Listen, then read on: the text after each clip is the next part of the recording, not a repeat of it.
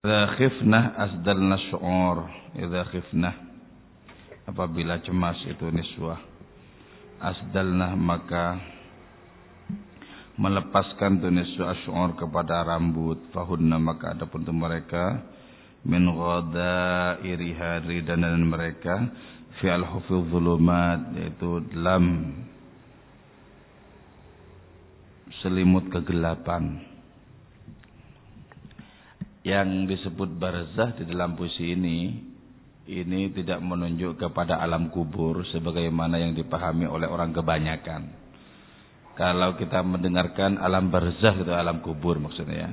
Tapi dalam puisinya Ibnu Arabi ini yang disebut dengan barzah itu adalah alam antara. Antara dimensi yang empirik, yang fisikal, yang jasmani dengan dimensi yang ilahi. Jadi ketika kita mengalami kenikmatan rohani yang dampaknya juga dirasakan oleh jasmani kita, maka sesungguhnya jasmani kita yang terhubung dengan dunia yang empirik, yang konkret, dan terhubung pula dengan dunia ilahi, itu disebut dengan barzakh. Barzakh.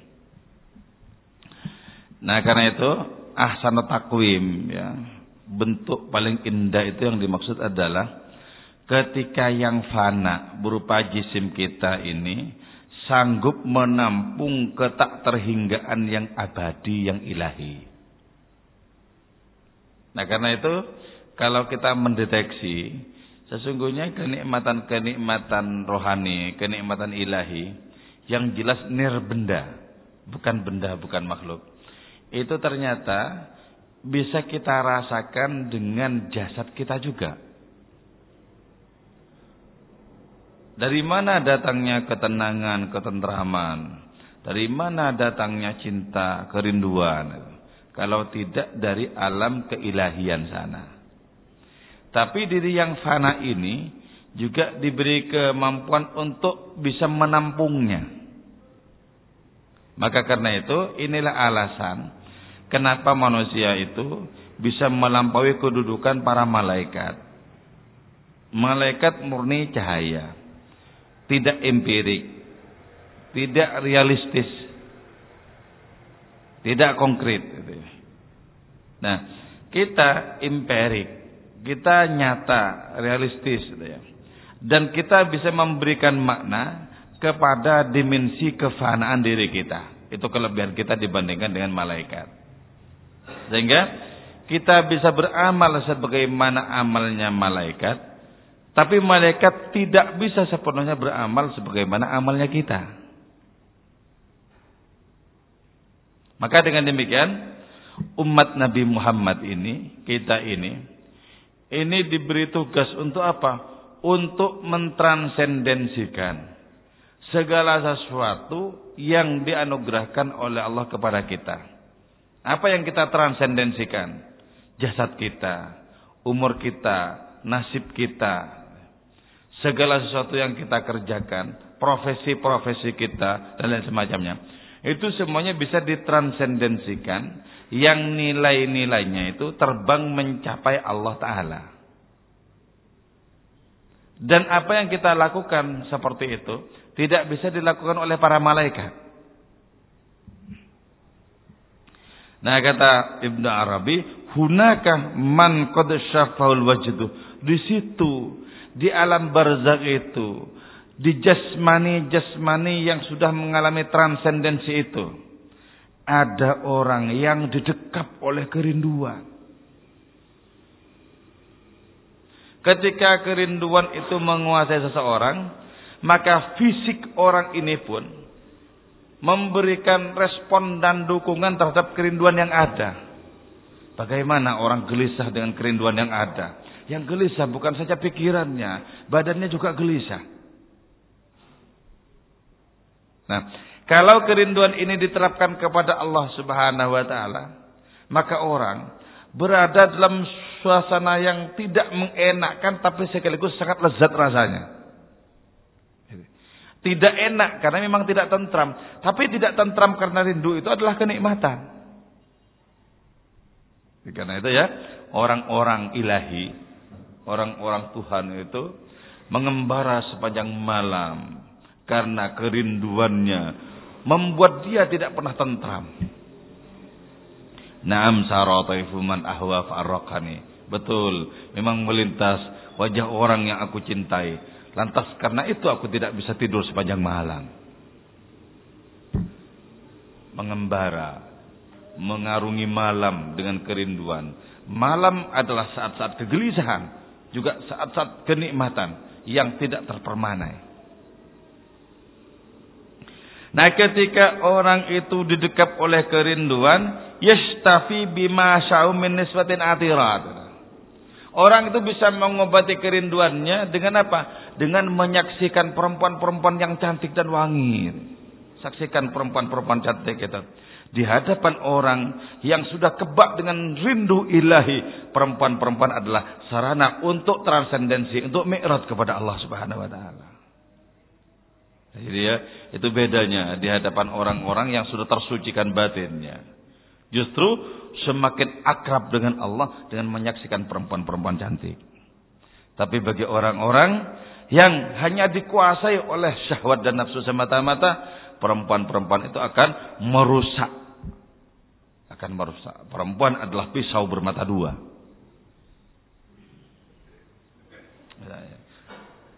Mana? Kita ini termasuk yang dirusak atau mengalami transendensi?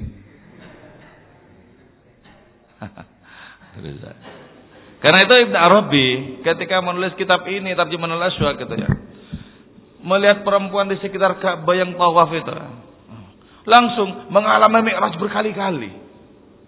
Mengalami mi'raj berkali-kali. Itulah sebabnya ya, di antara seluruh makhluk yang ada, di antara seluruh makhluk yang ada, yang paling akseleratif, yang paling cepat mengantarkan seseorang sampai kepada Allah adalah perempuan cantik. Ini dijelaskan lebih panjang lebar sebenarnya di dalam kitab Fususul Hikam ya. Kitab Fususul Hikam. Di situ dijelaskan orang bisa menyaksikan Allah lewat dirinya. Kita misalnya ya, menyaksikan Allah lewat diri kita.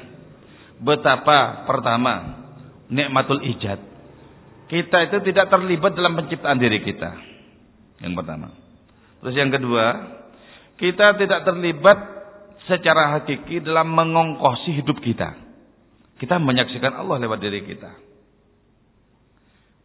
Tapi juga kita bisa menyaksikan Allah Ta'ala lewat bagian dari diri kita, yaitu perempuan.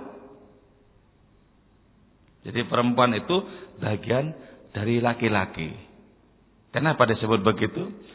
Bukankah penciptaan perempuan yang pertama itu berasal usul dari laki-laki? Nah, mengetahui bagian, makrifat kepada bagian adalah perantara untuk makrifat kepada keseluruhan. Dan makrifat kepada keseluruhan kepada diri sendiri adalah perantara untuk kenal kepada Allah Subhanahu wa taala. Kita bisa mengenal Allah lewat diri kita, kita bisa mengenal Allah Ta'ala juga lewat bagian diri kita. Dan mengenal Allah paling sempurna, kata Ibn Arabi, adalah ketika suami istri berhubungan dan menyaksikan kemahaan Allah lewat dirinya dan lewat perempuan itu. Yang bujang-bujang gak mungkin bisa ma'rifat dengan baik. Paling cuma membayangkan. Seberapa sih jauhnya bisa membayangkan itu. Membayangkan ya. Tapi gak apa-apa. Sebab ada thariqahnya Nabi Isa yang gak punya istri. Nabi Yahya gak punya istri. Nabi Ilyas enggak punya istri, Nabi Khidir enggak punya istri. Beres.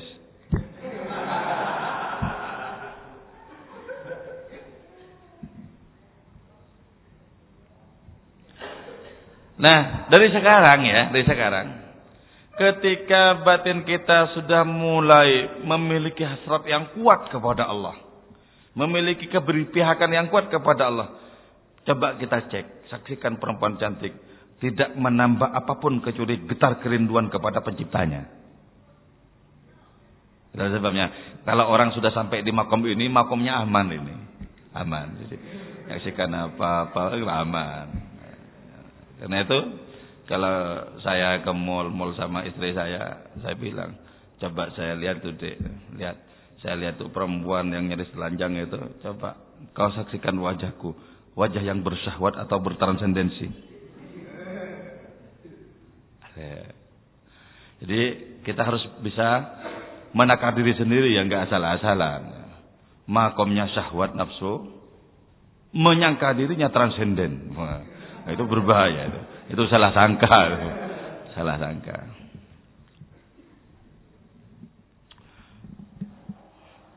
Coba. Nah, karena di sini juga masih mengandung kemungkinan untuk bisa serong dia. Idza khifna asdalna syu'ur. Ketika perempuan yang merupakan pengejawatan Allah paling lengkap. Jadi Allah itu bertajalli paling lengkap di diri perempuan. Paling lengkap itu dibandingkan di makhluk apapun dalam diri perempuan. Paling lengkap.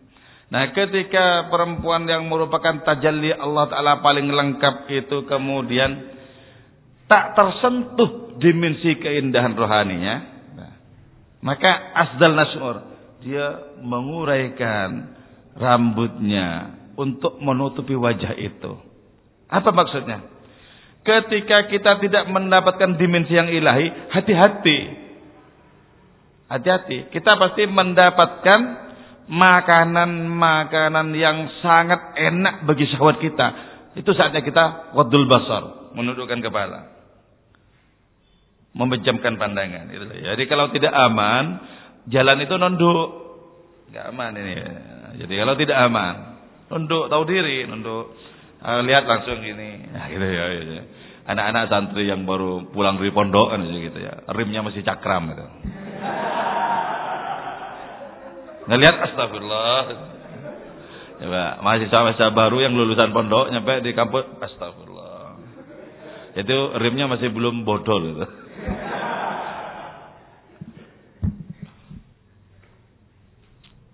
Nah, kalau kira-kira tidak aman, enggak usah. Jangan ikut-ikutan bergabung dengan orang-orang makrifat. Enggak usah, kalau memang enggak aman enggak usah. Makomnya dewe-dewe. Kalau memang enggak aman gini. Jadi jangan diumbar penglihatannya. Yaghudduna absarum yahfazu furujahum. Ini tanda-tandanya orang beriman kan. Itu menundukkan pandangan dan menjaga kemaluan-kemaluan mereka. Jangan sampai terjerumus dalam hal-hal yang dilarang. Jaga. Nah, ketika saat itulah kemudian ya, ketika yang dimungkinkan itu hanyalah dimensi jasadiahnya semata, ketika yang dimungkinkan itu adalah mengumbar syahwat dan nafsu semata-mata, fahunna min ghadairi fi al-humil zulumat, maka sungguhnya mereka itu berada dalam selimut kekelaman. Artinya apa? Tak tertembus oleh kekuatan penglihatan yang hanya merupakan sarana bagi syahwat dan nafsu, nggak tertembus. Nanti yang disalahkan kitabnya, gimana katanya lihat perempuan malah mengalami mi'raj, transendensi. Kok ini enggak sama sekali ya? Kok yang bergetar perkara yang lain ini? Oh. Bukan kitabnya yang salah. Bukan kitabnya yang salah. Yang salah itu orangnya. Ini harus mengalami. Ini kan tingkatan tinggi loh sebenarnya. Kitab ini tingkatan tinggi. Sebenarnya belum sewajarnya kita ajarkan ya. Cuman karena ini dipaksa untuk matang sebelum waktunya. Ya, apa boleh buat ya, diajarkan aja. Ini kan tingkatan-tingkatan kelas tinggi sebenarnya. Tingkatan kelas tinggi. Artinya apa? Sudah melalui fase-fase pertaubatan, istighfar, sudah melalui fase pencucian hati, baru masuk ke sini mungkin ya loh. Jadi orang yang sudah masuk pada realitas rohani di dalam kitab ini, orang ini enggak masalah. Mau tiap hari mau ngerokok dan ngopi di pelacuran enggak masalah. Enggak masalah. Sudah enggak ada jalan bagi syahwat dan nafsu. Enggak masalah. Jadi karena itu kalau masih dibayang-bayangi oleh tarian-tarian syahwat dan nafsu, enggak bisa mengamalkan kitab ini, enggak bisa. Sebab yang dilihat dari perempuan itu apa? Kemungkinan untuk bisa dinikmati itu saja. Tidak ada sarana bagi transendensi, itu tidak ada. untuk menyampaikan seorang kepada Allah Ta'ala, itu enggak ada. Maka kemudian ya kita bisa paham di sini. Kenapa Nabi kita itu meletakkan kesenangannya terhadap perempuan pada nomor urut pertama. Hubbiba ilayya min dunyakum thalathun. Aku ditakdirkan untuk mencintai dunia kalian itu 3 hal. 1, nisa, perempuan. Keberpihakan Nabi kepada perempuan di sini tidak saja pada nomor urut ya. Yang pertama tidak. Tapi secara ilmu nahu saja Nabi melakukan keberpihakan terhadap perempuan. Misalnya dalam alfiyah ya, kalau kita berbicara tentang adat atau bilangan itu ya. Kalau yang dibilang itu laki-laki, maka yang membilang misalnya 3 laki-laki ya, 3 laki-laki. Ini bahasa Arabnya adalah salah satu rijalin ya.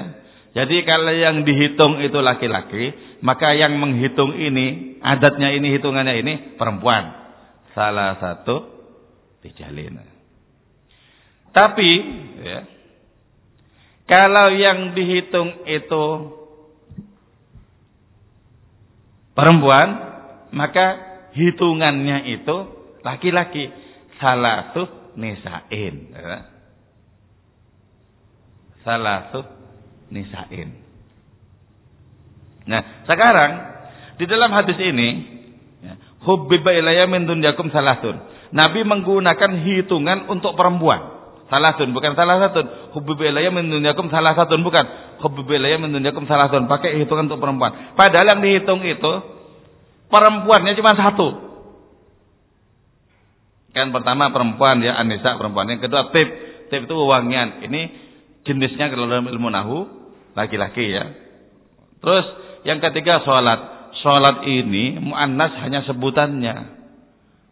Perempuan itu hanya lafalnya saja. Padahal kalau di dalam ilmu hitungan ya, misalnya Abu Bakar, terus Hindun, Zainab, perempuannya 2, laki-lakinya 1. Tetap dalam ilmu nahu yang dimenangkan laki-laki. Abu Bakrin, Hindun, wa Zainab khoroju, keluar mereka, bukan khorojina. Kenapa? Karena ada laki-lakinya. Biarpun laki-lakinya cuma 1, sementara perempuannya itu 999, tetap dihitung laki-laki. Kalau dalam ilmu nahu gitu. Tapi dalam sabda Nabi ini tidak. Perempuannya cuma 1, tetap dihitung perempuan. Nah, itu loh. Ini apa? Menunjukkan keberpihakan Nabi kepada perempuan. Kenapa? Keberpihakan Nabi kepada perempuan nomor urut pertama dalam hadis ini. Karena Nabi sendiri paling sempurna menyaksikan Allah Subhanahu wa Ta'ala dalam diri perempuan. Makanya rugi punya istri kok tidak sampai kepada Allah. Sesungguhnya serong di mana itu? Kan? Punya istri kok tidak sampai kepada Allah, itu pasti ada serongnya itu. Mestinya istri itu bisa mengantarkan kepada hadratullah. Gitu ya. Kalau tujuannya ke sana, maka cepat-cepatlah mencari istri. Kalau tujuannya itu cuman, ya Allah ingin sampai kepadamu, tidak ada tujuan yang lain, bismillah, cepat dapat.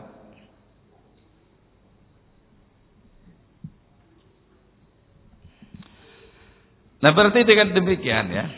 Berarti dengan demikian, dimensi jamaliyahnya Allah itu, dimensi keindahannya Allah Ta'ala itu jauh lebih berpendar-pendar mengantarkan siapapun untuk dekat kepada Allah. Karena itu dalam sebuah hadis tentang Isra Mi'raj misalnya, itu disebutkan al-hadi ahdiru qulubakum ya ma'syara dzabil albab hatta ajru lakum araisa ma'ani ajalil ahbab al-maqsusi bi asrabil alqab ar-raqi ila hadratil malikil wahhab hatta nazara ila jamalihi bila sitrin wala hijab. Jadi ketika Nabi itu Mi'raj, nazara ila jamalihi, Nabi itu menyaksikan keindahan Allah bila sitrin wala hijab, tanpa tedeng, tanpa aling-aling. Tapi kepada jalaliyahnya gak bisa. Gak ada siapapun bisa menatap jalaliyah Allah Ta'ala. Ketika diberi kesempatan untuk menatap jalaliyahnya, hancur di waktu itu juga setiap makhluk itu. Berarti apa? Allah membuka lebar-lebar pintu keindahannya agar orang-orang beriman melesat, berlari, terbang menuju kepada hadiratnya. Pintu keindahan. Nah, dari situ kemudian difirmankan, inna rahmati wasi'at kulla syai'. Rahmatku itu melampaui segala-galanya, belas kasihku melampaui segala-galanya. Nah, dengan dibukakan pintu yang seperti itu, mestinya tidak ada alasan untuk tidak usul, tidak ada alasan untuk tidak sampai kepada Allah Subhanahu wa taala mestinya. Bukankah pada segala sesuatu ada kehadiran Allah?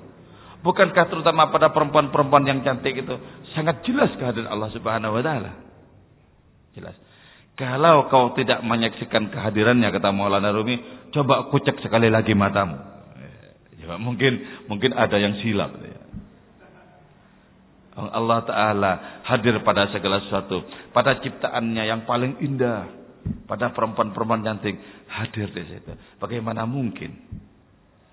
Nah, itulah sebabnya Sayyidul Kaunain, Kanjeng Nabi yang merupakan tuan dari dua dunia, dunia ini dan akhirat nanti. Ya.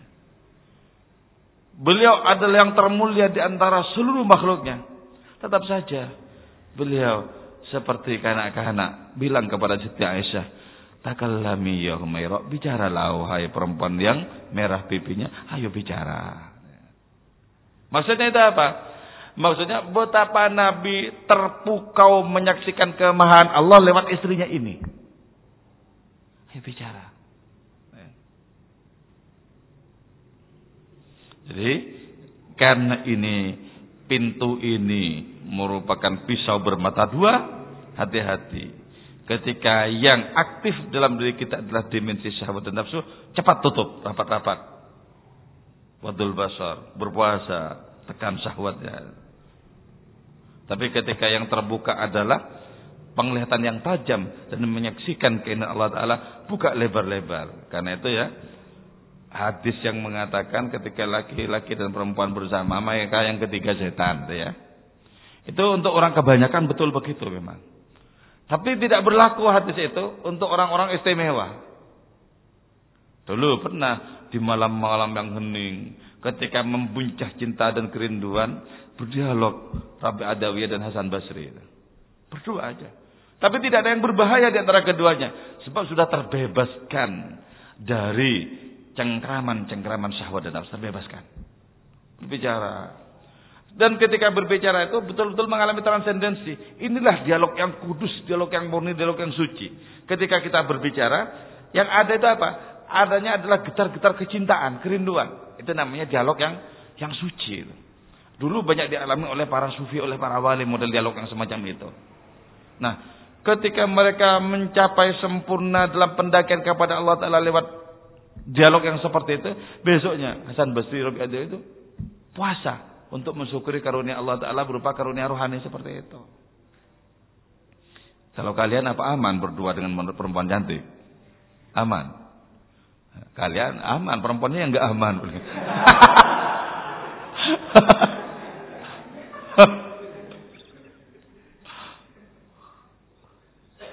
Ya dah.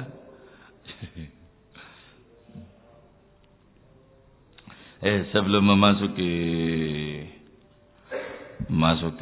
judul puisi yang baru, rubuhan dari satu, rumah-rumah yang hancur dan cinta yang tumbuh kembali.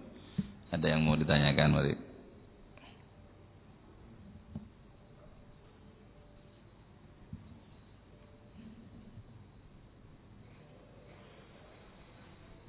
Karena itu kalau Sayyidina Ali kan, ma akramahunna illa karimun. Tidak ada yang memuliakan perempuan kecuali laki-laki yang mulia. Sebab ngerti, itu tangga kepada Allah. Wa ma'ahanahunna illa laimun. Dan tidak ada yang menghina perempuan kecuali laki-laki yang juga hina.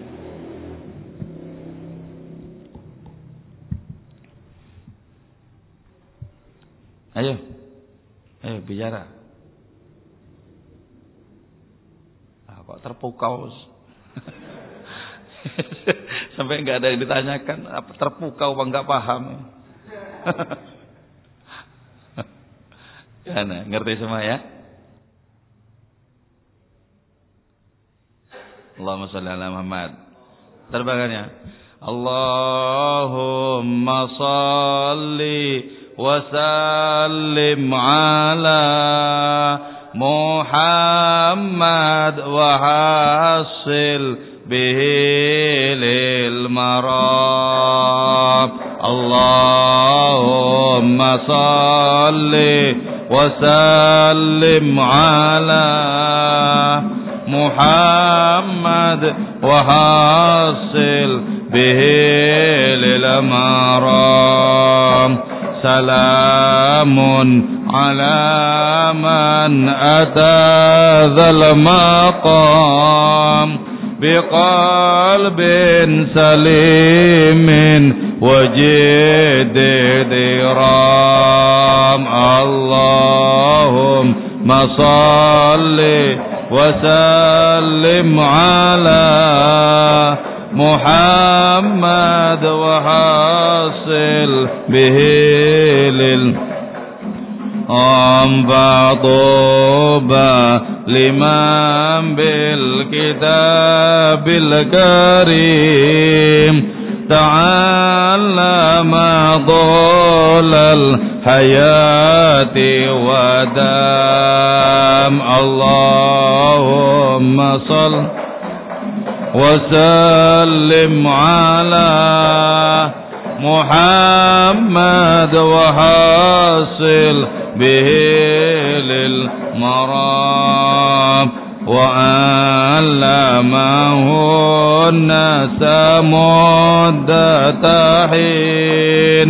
wa bi kulli yawmin talabid dawam. Allahumma salli wa sallim ala Muhammad wa hasil bilil wa ammala ma'na huhaythu dada faya'malu ma qada baqul dima. Allahumma salli wa sallim ala Muhammad wa hasil bihi maram kadzaka ila mautihi la yazal ila qabri hajja khalqun gira. Allahumma salli wa sallim ala Muhammad wa hasil bilil maram wa fil hashri yud'a bighayri hisab fayadkhulu jannata rabbil anam. Allahumma salli wa sallim Muhammad wa hasil bihi lil maram wa fiha ridha ma'ahu hurun 'ain yatufu alayhi ahabbul ghulam. Allahumma salli wa sallim ala Muhammad wa hasil bihi ya Rabbi nawwir bihi qalbana wa zayyin wa bayyid lana fil jisam. Allahumma salli wa sallim ala محمد وحاصل به للمرام بنوره أتمم لنا نورنا وسهل به أمرنا ما يضام اللهم صل وسلم على محمد به للمرام وبلغ جميع مقاصدنا ويسر لنا حج بيت الحرام اللهم صل وسلم على محمد وحاصل به للمرام وهون به سكرات الممات أمدنا بخير وحسن الختام اللهم صل وسلم على محمد وحاصل به للمرام وحمدا وشكرا على كل حال صلاة سلاما بأزكى السلام اللهم صل وسلم على محمد بالمرام. Ya, sebelum masuk judul yang baru itu ya. Di surga itu sebagaimana dituturkan oleh ayat Al-Qur'an dan hadis itu ya. Itu banyak sekali bidadari itu untuk laki-laki beriman itu ya. Itu kenapa kok isi surga itu seperti itu? Karena itu merupakan alamat dari kehadiran Allah Subhanahu wa taala. Nah, sebab itu ketika orang sudah terpukau kepada kehadiran Allah taala lewat surga ya, maka sifat-sifat negatif yang ada di dunia ini itu nyah di sana. Di sana misalnya ya, laki-laki itu kan istrinya tidak satu di sana. Tapi tidak ada perempuan cemburu. Jadi tidak ada perempuan cemburu. Kenapa? Karena lebih tersedot perhatiannya kepada keindahan Allah Ta'ala yang berpendar-pendar di surga, terutama di bidadari itu. Bidadari ini masih merupakan ranking ketiga ya di surga itu, di kenikmatan yang ada di sana. Kenikmatan pertama adalah wujuhun yawma idzin nadhiratun ila rabbiha nadhirah. Kenikmatan pertama itu adalah memandang wajah Allah Ta'ala. Kenikmatan yang kedua berkumpul dengan Nabi kita Rasulullah. Terus kenikmatan ketiga baru bidadari itu. Baru bidadari itu. Nah, adanya ketersedotan, adanya keterpukauan kepada kemahan Allah, itu menghilangkan sifat-sifat negatif di dalam diri manusia. Karena itu kemungkinan untuk bertengkar karena cemburu nggak ada. Nggak ada. Tapi di dunia ini, buat seorang kiai bisa digampar sama istrinya. Kecuali yang memiliki ilmu-ilmu tertentu untuk menundukkan. Kenapa bisa begitu ya? Ketika jangankan orang-orang biasa kok ya. Suatu saat itu Nabi kita Rasulullah sallallahu alaihi wasallam itu makan di hadapan Siti Aisyah dengan wadah piring dari istrinya yang lain, yaitu dari Hafsah ya. Makan. Siti Aisyah itu berusaha kuat cemburunya, diambil piringnya, dibanting keluar. Cuman bagaimana cara Nabi mengatasi? Nabi diam saja. Nabi cuma bersabda, piring harus diganti piring.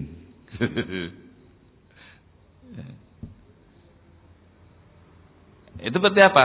Berarti memang kehidupan di dunia ini sulit untuk sampai kepada kefanaan yang tuntas, di mana orang sudah tidak mereka apapun yang lain. Sulit. Ya orang-orang pilihan, orang-orang yang mendapat karunia kelas tinggi, bisa gitu ya. Karena dari saking kuatnya fokus kepada Allah Ta'ala itu, hal-hal yang lain itu sudah tidak mengganggu dirinya. Seperti Nabi Zakaria ketika disembelih itu, enggak menghiraukan, enggak menghiraukan gergaji yang menyembelih itu, enggak menghiraukan. Karena itu kemudian Allah berfirman, andaikan Zakaria itu bilang "au" gitu saja, karena itu merupakan respon yang kurang mengenakan terhadap takdir yang pahit itu, maka kubolak balik langit dan bumi. Tapi tetap menerima. Kenapa? Cintanya menyala-nyala kepada Allah Ta'ala. Nah, kita mestinya hijrahnya ke sana. Lakukan keberpihakan habis-habisan kepada Allah dalam dunia yang sementara ini. Maka kita akan memiliki mahkota sebagai pangeran-pangeran rohani. Jadi jangan gampang tergiur, jangan gampang sakit hati, jangan gampang tersinggung, jangan gampang. Orang-orang yang gampang-gampangan seperti itu menunjukkan bahwa sesungguhnya betapa kelas rohaninya itu masih belum pantas untuk berhadapan dengan berbagai macam gelombang cobaan dan ujian. Gampang dikit tersinggung, dikit ngamuk, dikit apa. Ya.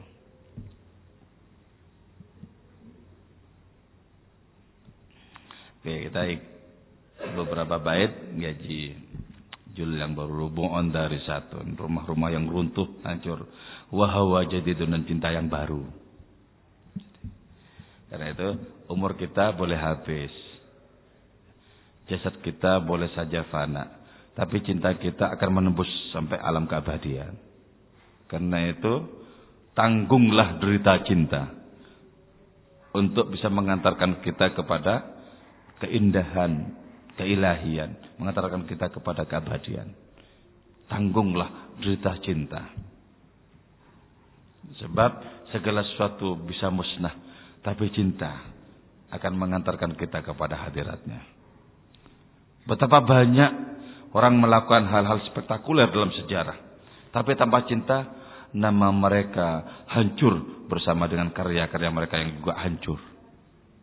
Hanya ketika kita melakukan apapun atas nama cinta, baru itu kita disebut melakukan sesuatu. Rubu'un dari satun wahawa jadidun. Rumah-rumah yang hancur. Rumah itu merupakan apa? Simbol bagi dimensi fisik kita. Hancur. Jadi usia boleh tua, uban itu boleh memenuhi kepala, tapi cinta tak pernah mengenal tua. Karena itu ya, saya pernah nulis di Facebook gitu ya. Rambutku bergegas putih, meninggalkan sejarah yang letih. Oh Allah Tuhanku, Tuhanku, sampai kapan aku akan menunggumu? Jadi cinta itu tidak mengenal usia.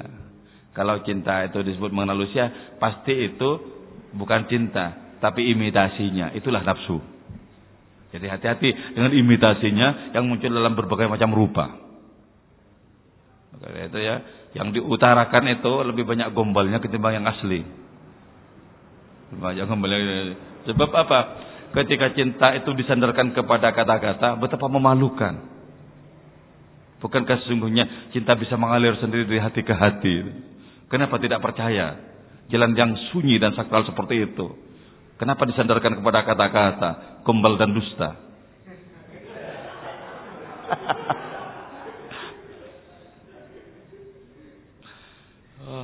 Kenyataan lebih fasih berbicara. Kenapa disandarkan kepada kata-kata?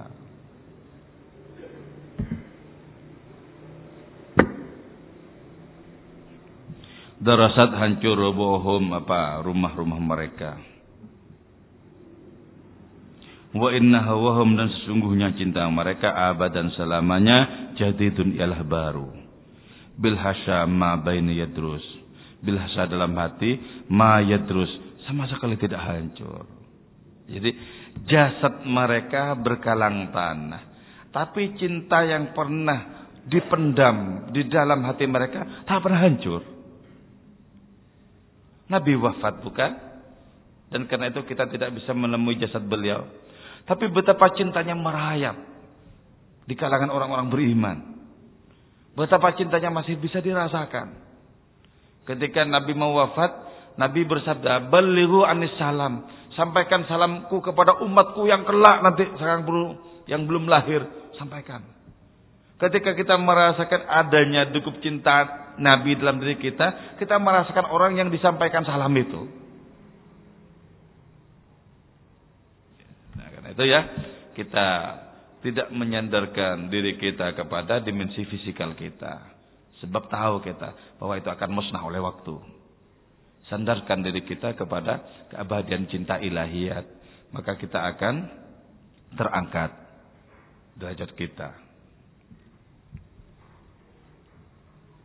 Darasat rubu'uhum wa innahum abadan jadidun bila syamma yadrus. Hadhi, adapun ini tululuhum, ialah reruntuhan-reruntuhan mereka.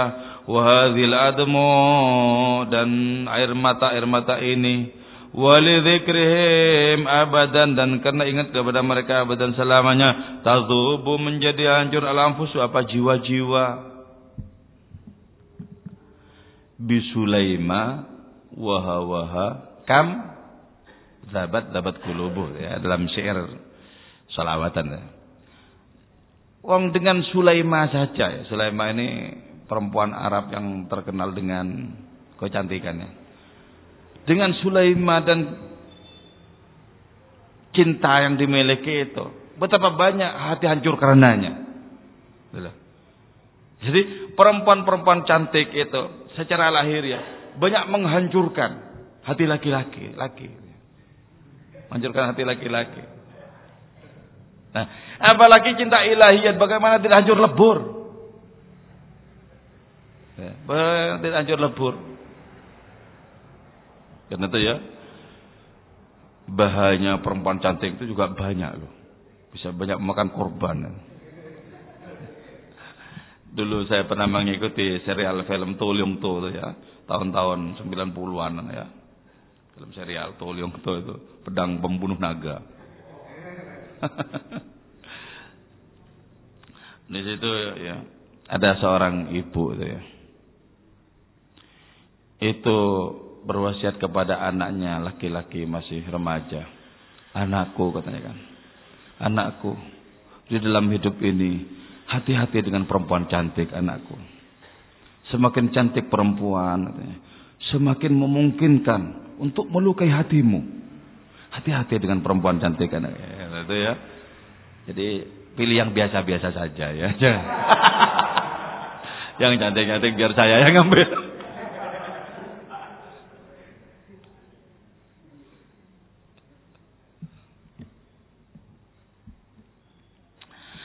Hadhi tululum, ini loh runtuhan-runtuhan mereka. Coba kalau kita melewati sebuah daerah di mana di situ pernah kita kenal dulu penduduknya lewat cerita-cerita, lewat kisah-kisah, betapa hancur dulu hati kita.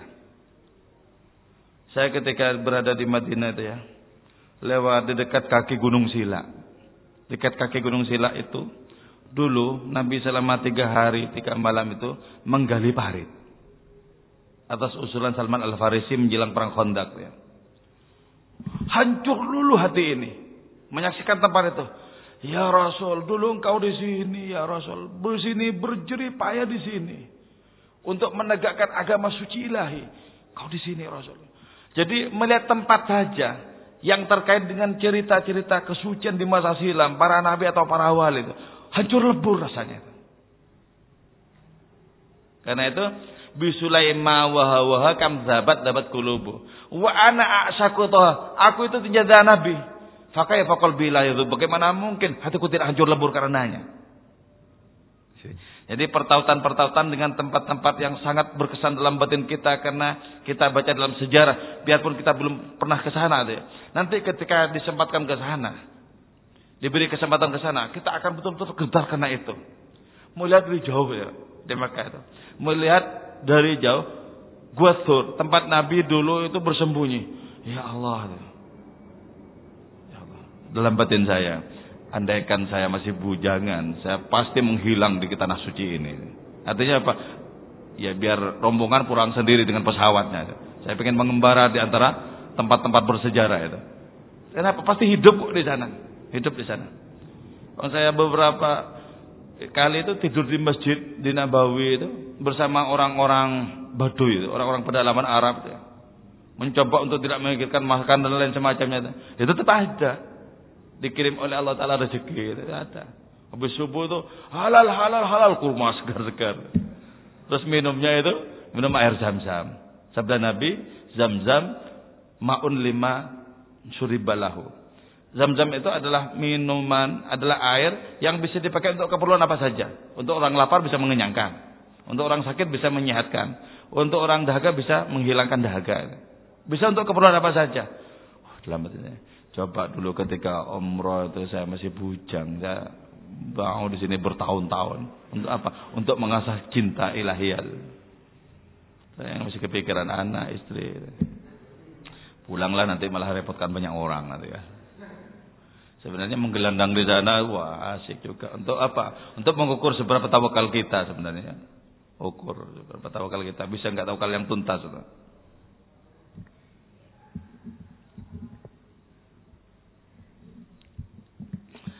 Tulul ya, yang disebut dengan reruntuhan-reruntuhan.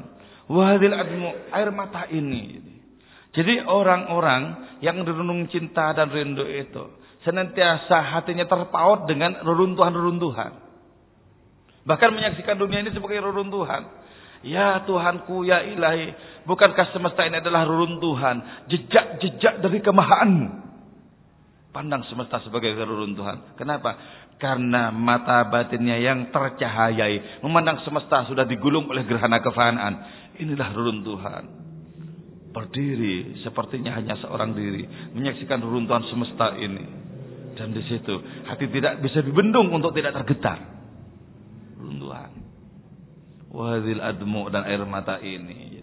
Apakah sesungguhnya bukti dari kecintaan seorang adalah derayan air mata? Karena itu Maulana Rumi bilang, jadilah seperti kanak-kanak yang gampang menangis di hadapan kekasih. Tapi berhadapan dengan berbagai macam persoalan hidup, jangan menangis. Kita itu harus tangguh. Alah, persoalan sepele gitu lah ya. Tapi berhadapan dengan kekasih, gampanglah menangis seperti anak-anak kecil. Tapi ya tetap hati-hati ya perempuan-perempuan. Sebab dalam film India tetap ada yang namanya air mata buaya ya. Jadi hati-hati, lihat dulu, lihat siapa ini, kisahnya benar apa enggak. Baik dari laki-laki maupun dari perempuan.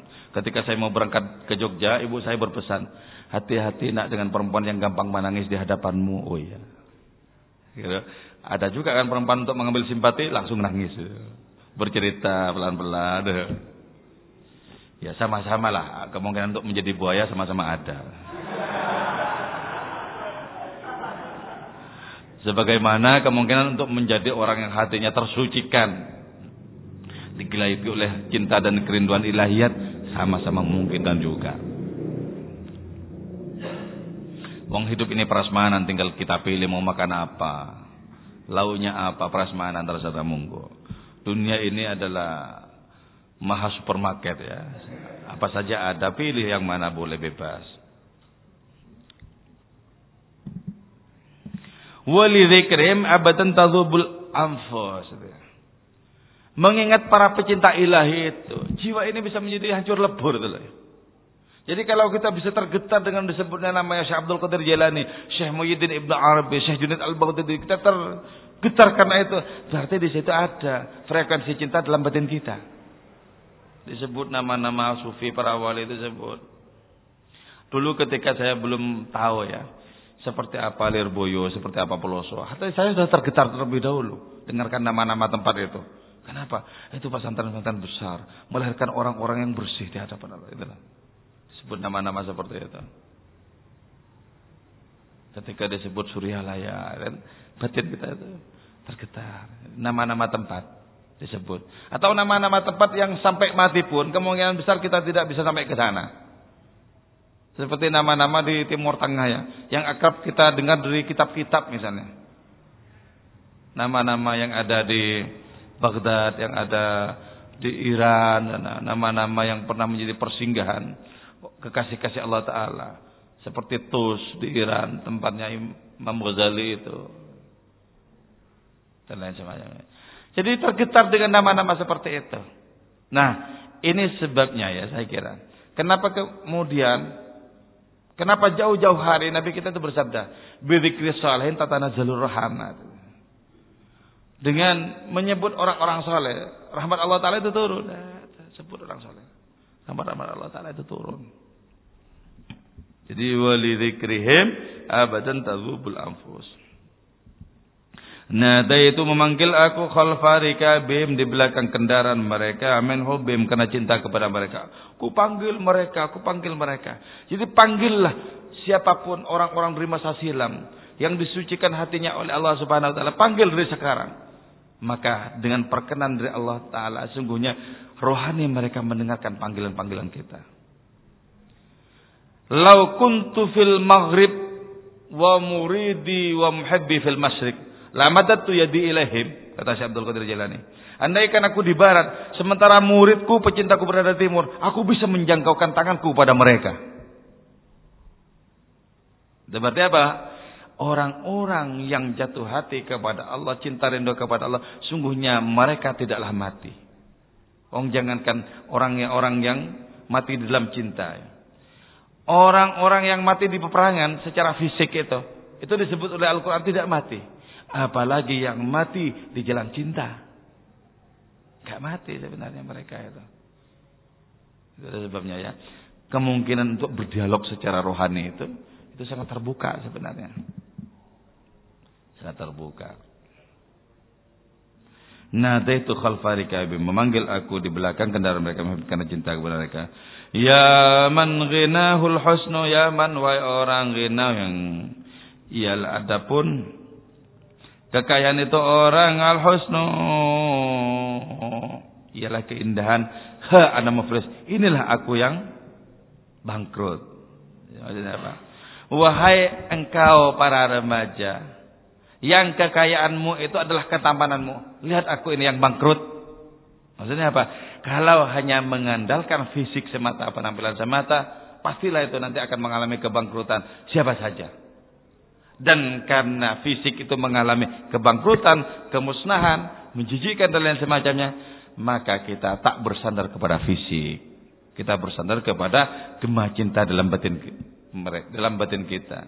Kita menghubungkan diri dengan orang-orang yang sudah terlanjur jatuh cinta kepada Allah Subhanahu wa taala. Ini pentingnya kita ngaji kitab-kitab yang ditulis oleh orang-orang yang sudah mengalami cinta ilahiyat. Beda dengan kita ngaji buku-buku karya para intelektual. Bedanya di mana? Bedanya di mengalami dan tidak mengalami. Coba kalian yang bujang-bujang cerita sama saya tentang keluarga, saya pasti tidak percaya. Enggak mengalami, untuk apa didengarkan? Sama saja dengan membuka Google itu. Tapi kalau orang yang mengalami dengan berbagai macam seluk-beluknya, percaya. Sebab mengalami itu poin yang jauh di atas mengetahui. Kata Ibn Arabi itu, ya man ghinal muflis ha ana, ya man ghinahul husnu ha ana muflis.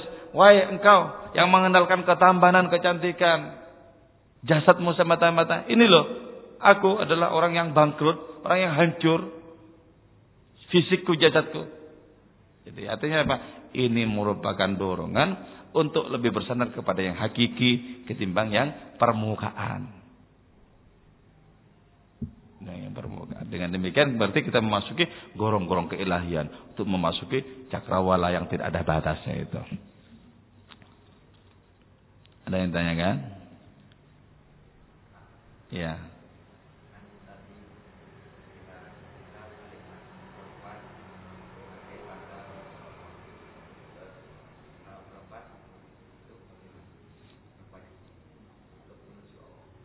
Kalau perempuan itu caranya melihat laki-laki sebagai asal usulnya.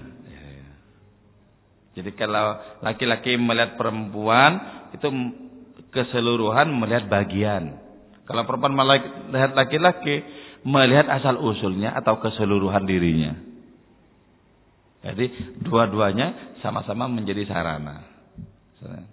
Karena itu kemudian ketika dua-duanya ini ketemu dalam wilayah pernikahan, Nabi mengeluarkan garansi, man tazawwaja faqad ahraza syatra dinihi. Orang yang nikah berarti separuh agamanya selesai beres. Jadi sudah nyampe separuh minimal itu. Separuhnya lagi tinggal diperjuangkan sebentar saja selesai. Karena itu orang menikah itu lebih beres rohaninya ketimbang orang yang terus gitu ya. Paham? Kamu udah punya calon? Belum. Cari lah, yang penting asal dapat dulu.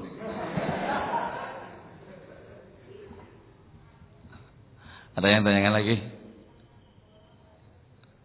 Oke. Moga-moga ini manfaat dan barokah. Ya Rabbi salli ala Muhammad asrafi badrin fil kauni asyraq. Ya Rabbi salli, ya Rabbi salli alaih.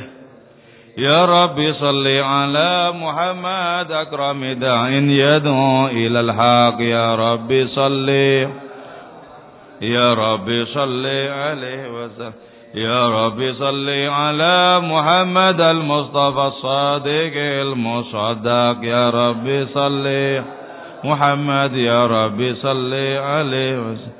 Ya Rabbi salli ala Muhammad ahlal wara mantiqan wa asdaq. Ya Rabbi salli, ya Rabbi salli alaihi wasallam. Ya Rabbi salli ala Muhammad afdali man bittuqa tahaqqaq. Ya Rabbi salli Muhammad. Ya Rabbi salli alaihi wasallam. Ya Rabbi salli ala Muhammad man bis-sakha wal wafa takhallaq. Ya Rabbi salli bisalli alaihi wasallam. Ya Rabbi salli ala Muhammad wajma' min asy-syamli ma tafarraq. Ya Rabbi salli Muhammad. Ya Rabbi salli alaihi wasallam. Ya Rabbi salli ala Muhammad waslih wasahil ma qad ta'awwaq. Ya Rabbi salli, ya Rabbi salli alaihi wasallam. Ya Rabbi salli ala Muhammad wafda min al-khairi kulla mughlaq. Ya Rabbi salli, ya Rabbi salli alaihi wasallam. Ya Rabbi salli ala Muhammad alihi wa man bin nabi ta'allaq. Ya Rabbi salli Muhammad. Ya Rabbi salli alaihi wasallam. Ya Rabbi salli ala Muhammad alihi wa man bil habibi ya'shaq. Ya Rabbi salli Muhammad. Ya Rabbi salli alaihi wasallam. Ya Rabbi salli ala Muhammad wa man bi ablin nabi dawathaq. Ya Rabbi salli ala Muhammad. Ya Rabbi salli alaihi. Allahumma salli wa sallim wa barik alaihi wa ala alihi wa sahbihi. Bismillahirrahmanirrahim. Alhamdulillahil qawiyyi sultanu al-wadhihi burhanu al-mabsuti fil wujudi karamuhu wa ihsanu.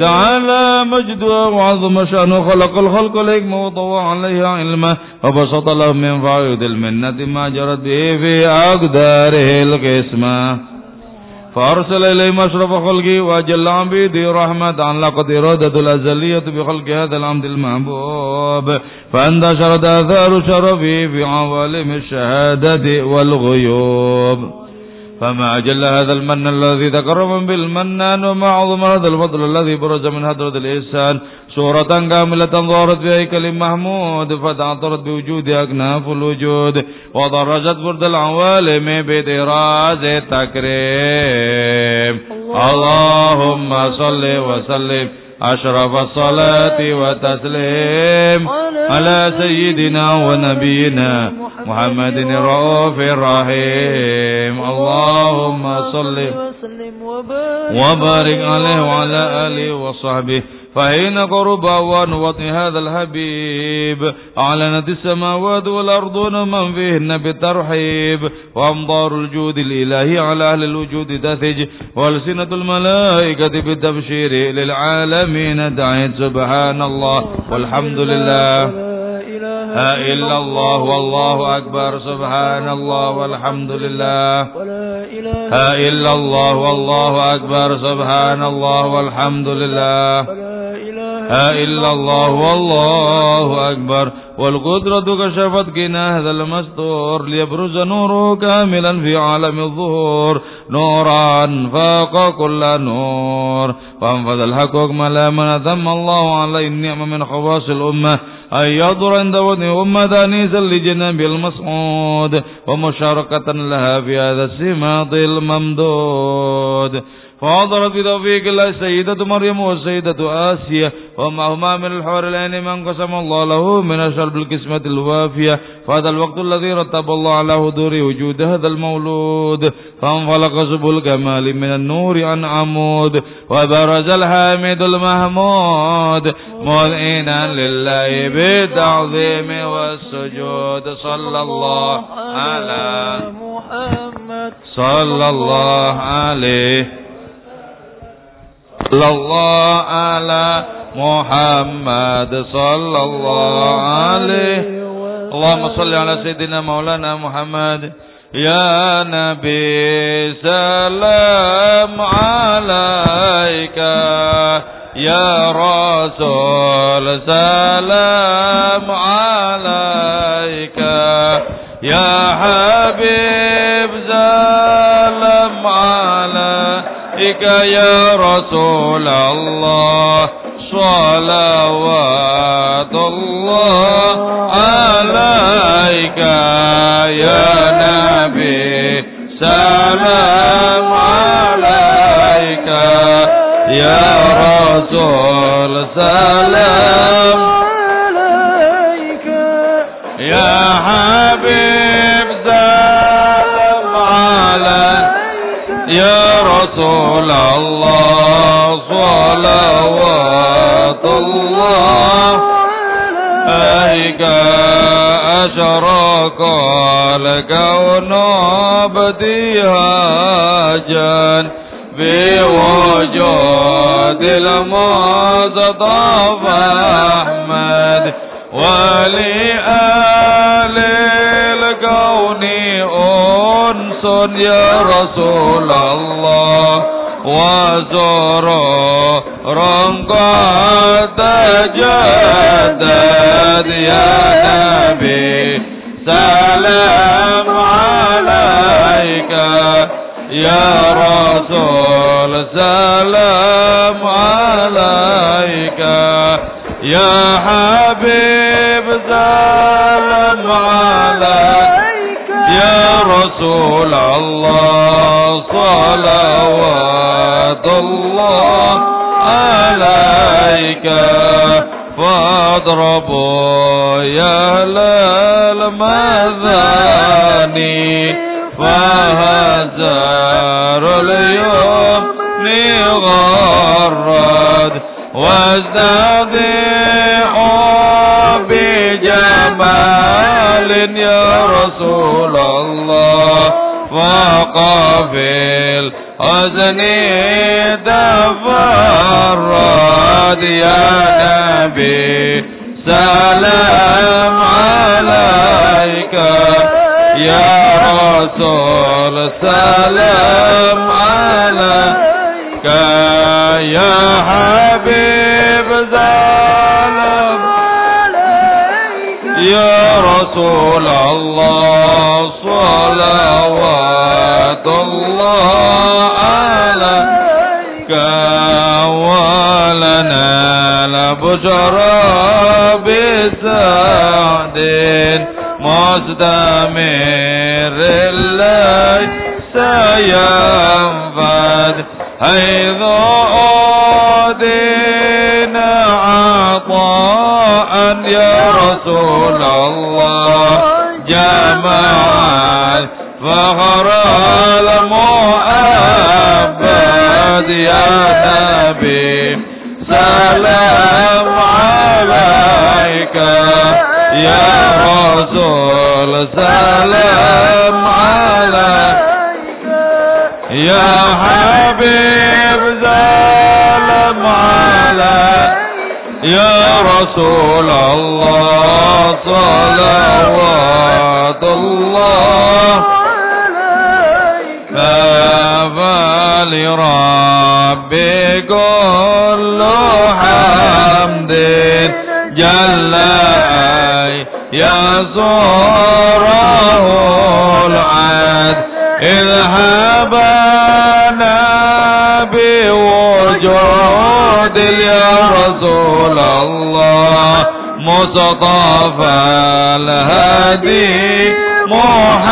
Muhammad ya Nabi, salam alaika ya Rasul, salam alaika ya Habib, salam alaika ya Rasulullah, salawatullah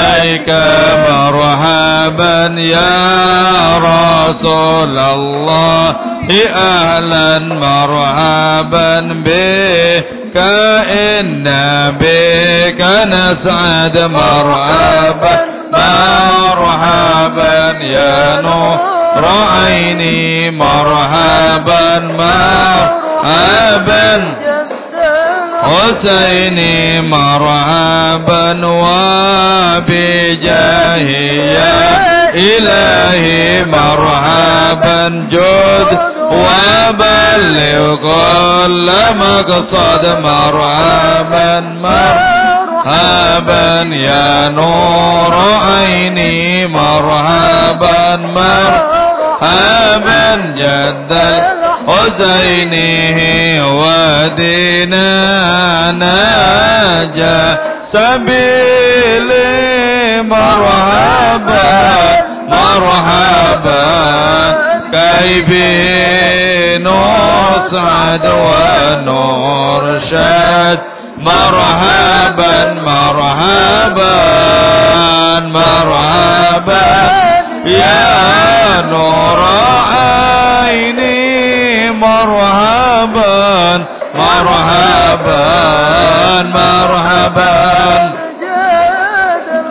Husaini marhaban marhaban Rabbi ballighna bijahi marhaban marhaban fi jiwari khayra maq'ad marhaban marhaban marhaban ya nur aini marhaban marhaban marhaban jaddal Husaini marhaban marhaban wa salatullahi tausha أشرف الرسل محمد وسلام مستمر كل حين يتجدد صلى الله على محمد مرحبا صلى الله عليه وسلم مرحبا صلى الله على محمد مرحبا صلى الله عليه وسلم مرحبا اللهم صل وسلم وبارك عليه وعلى آله وصحبه ولقد اتصف صلى الله عليه وسلم من محاسن الأخلاق بما تضيق عن كتابته بطون الأوراق. كان صلى الله عليه وسلم أحسن الناس خلقا وخلقا وأولهم إلى مكارم الأخلاق سبقا ووسعهم بالمؤمنين حلما ورفقا برا رؤوفا لا يقول ولا يفعل إلا معروفا. له الخلق السل واللفظ المحتوي على المعنى الجازل إذا دعاه المسكين أجابه إجابة معجلة. وهو الأب الشفيق الرحيم باليتيم والأرملة وله مسؤولة أخلاق الهيبة القوية التي ترتعد منها فرائس الأقوياء من البرية ومن نشر طيبه تأثرت الطرق والمنازل وبعرف ذكره تطيبت المجالس والمحافل. فهو صلى الله عليه وسلم جامع الصفات الكمالية والمنفرد في خلقه وخلقه بأشرف خصوصية. فما من خلق في البرية محمود إلا وهو متلقى عن زين الوجود.